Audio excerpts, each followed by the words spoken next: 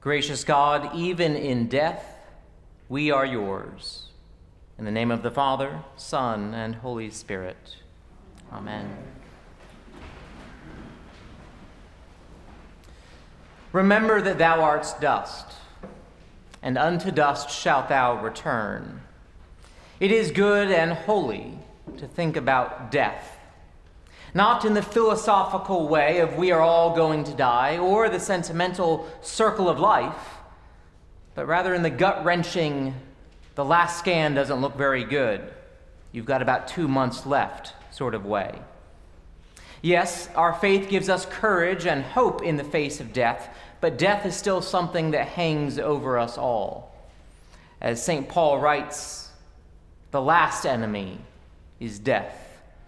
Indeed, death is an enemy as it severs bonds of love, and it causes us to do so many unhealthy things in reaction to it. Remember that thou art dust, and unto dust shalt thou return. Whether it's the cemetery you drive by every day, or the charts showing the number of COVID deaths in the U.S. closing in on 1 million, or the health issues that you or a loved one are facing, death is a daily companion. We might actually prefer a respite from all the signs of death all around us. My guess is that is at least partially why Ash Wednesday attendance is not as high as other holy days. Coming to church to hear of our wickedness and impending death is not exactly most people's idea of something good to do on a lunch hour. Remember that thou art dust, and unto dust shalt thou return. This sense of dustiness is something that the psalmist could identify with. Later in this liturgy, the choir will chant Psalm 51, and I invite you when they do to turn to that part of your bulletin and follow along. Traditionally, it is ascribed to King David, and we hear the prayer, "Have mercy on me, O God, according to your loving kindness. In your great compassion, blot out my offenses. Wash me through and through from my wickedness, and cleanse me from my sin." Death, as we know from Genesis 3, comes about as a result of sin. After Adam and Eve had eaten of the fruit that they had been expressly prohibited from eating, God says to Adam, "By the sweat of your face you shall eat bread until you return to the ground, for out of it you were taken. You are dust, and to dust you shall return." Our disobedience to God creates a distance from God. And because God is the author and giver of life, the name of that distance is death. As St. Paul puts it, the wages of sin is death. Remember that thou art dust, and unto dust shalt thou return.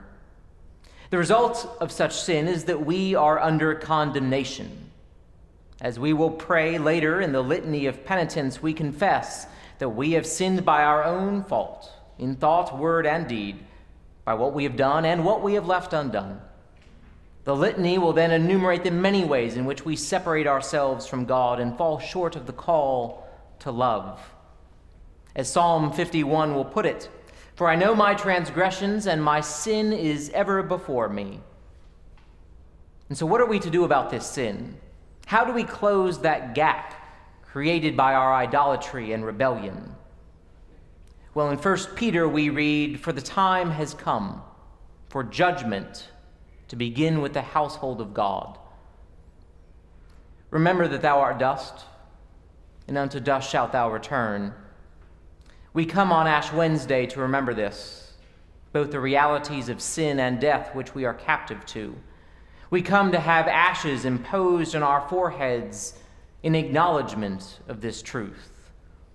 And we do so on behalf of the whole world. For many reasons, people do not come to church on Ash Wednesday, but that is okay. Because we are here as signs to this sinful and broken world that the righteousness of God is given to sinners, that death is not the final sentence of our sin, but rather a bridge to fuller life in Christ. As St. Paul wrote to the Corinthian church, "For our sake he made him to be sin who knew no sin, so that in him we might become the righteousness of God. Yes, the ashes are a reminder of our mortal nature, but the ashes also remind us that we belong to God, and so they are a sign of grace as well. Remember that thou art dust, and unto dust shalt thou return. Remembering that we are dust is important because dust is ready to be shaped by God. Dust is what we are made out of. Dust is all that we were ever made to be. Genesis 3 tells us that it was from the dust of the earth that humanity was formed. So if being called dust strikes us as offensive, then perhaps that tells us that we've started to think a bit too much of ourselves. The word humility is related to the word for humus, which simply means soil. Humility is not thinking poorly of ourselves, it is thinking properly of ourselves. Being called dust is not punishment, it's reality. And the thing about dust is that it is ready to be shaped by God. Remember that thou art dust, and unto dust shalt thou return.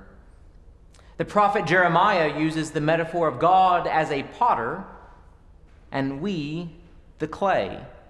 And what is clay but moistened earth? Our response to sin and death is to plead for God to shape us. In Psalm 51, we hear, "Create in me a clean heart, O God, and renew a right spirit within me." The word create, it's the same word that is used at the beginning of Genesis for God's action. We pray to be made new by God. And what I find to be so helpful about this prayer is that it asks for God to transform us, not our situation. The prayer is not, "Lord, put me in a better situation. Take away my temptations. Surround me with nicer people and give me more resources." No, there's an awareness that what needs to be remade is us. Remember that thou art dust, and unto dust shalt thou return. Now, dust, of course, it can't do this reshaping by itself. Dust is just the raw material. God is the one who does the shaping. We do not have to earn our transformation. We do not have to be worthy enough of God's salvation. We do not need to do the work of remaking ourselves. It's put so well in Romans. God proves his love for us in that while we were still sinners, Christ died for us. When we were stuck in sin and death is exactly when Christ came to save us. All that is left for us to do is to receive this clean heart by Christ's salvation. Remember that thou art dust, and unto dust shalt thou return. The way this remaking begins is with the dry dust becoming wet clay through the waters of baptism. Growing further into our baptismal identity and vocation is how God reshapes us. And so if you are looking for a Lenten discipline, this is it. To go back to baptism. To remember that righteousness is a gift from God, not something that we have to produce. To rest in the reality that we are enough, and that God would not love us anymore if we dropped 15 pounds, or volunteered more, prayed more, gave more, or yelled less, cursed less. There is nothing that you can or need to do this Lent to be more deserving of God's love. Yes, disciplines can remind us of God's grace, and in that, disciplines can be very helpful tools, but they are always just that, tools, never the goal. Remember that thou art dust, and unto dust shalt thou return. The purpose of Lent is to draw us into a deeper celebration of Easter. As Psalm 51 says, "Deliver me from death, O God, and my tongue shall sing of your righteousness. Open my lips, O Lord, and my mouth shall proclaim your praise." How glorious it will be on Easter when we shout with joy at the resurrection of Jesus Christ. As St. Paul writes about the glory of Easter, death has been swallowed up in victory. Where, O death, is your victory? Where, O death, is your sting? The sting of death is sin, but thanks be to God who gives us the victory through our Lord Jesus Christ. And that is why the ashes that we will receive are imposed in the shape of a cross, as a sign that all is made well by the cross of Christ. As we know from St. Paul's letter to Rome, neither death, nor life, nor angels, nor rulers, nor things present, nor things to come, nor powers, nor height, nor depth, nor anything else in all of creation will be able to separate us from the love of God in Christ Jesus our Lord.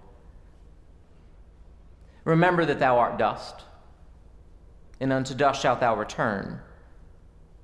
This is the good news, that because we are made of the dust of God's own creating, we will for all eternity be held securely in this love of God, which is our Alpha and our Omega, our beginning and our end. Sin does not diminish this love. Death does not stop this love. This love is ours, given by grace. And it is what allows us to follow Jesus in the way of love, which is the way of life. Remember that thou art dust, and unto dust shalt thou return. Thanks be to God.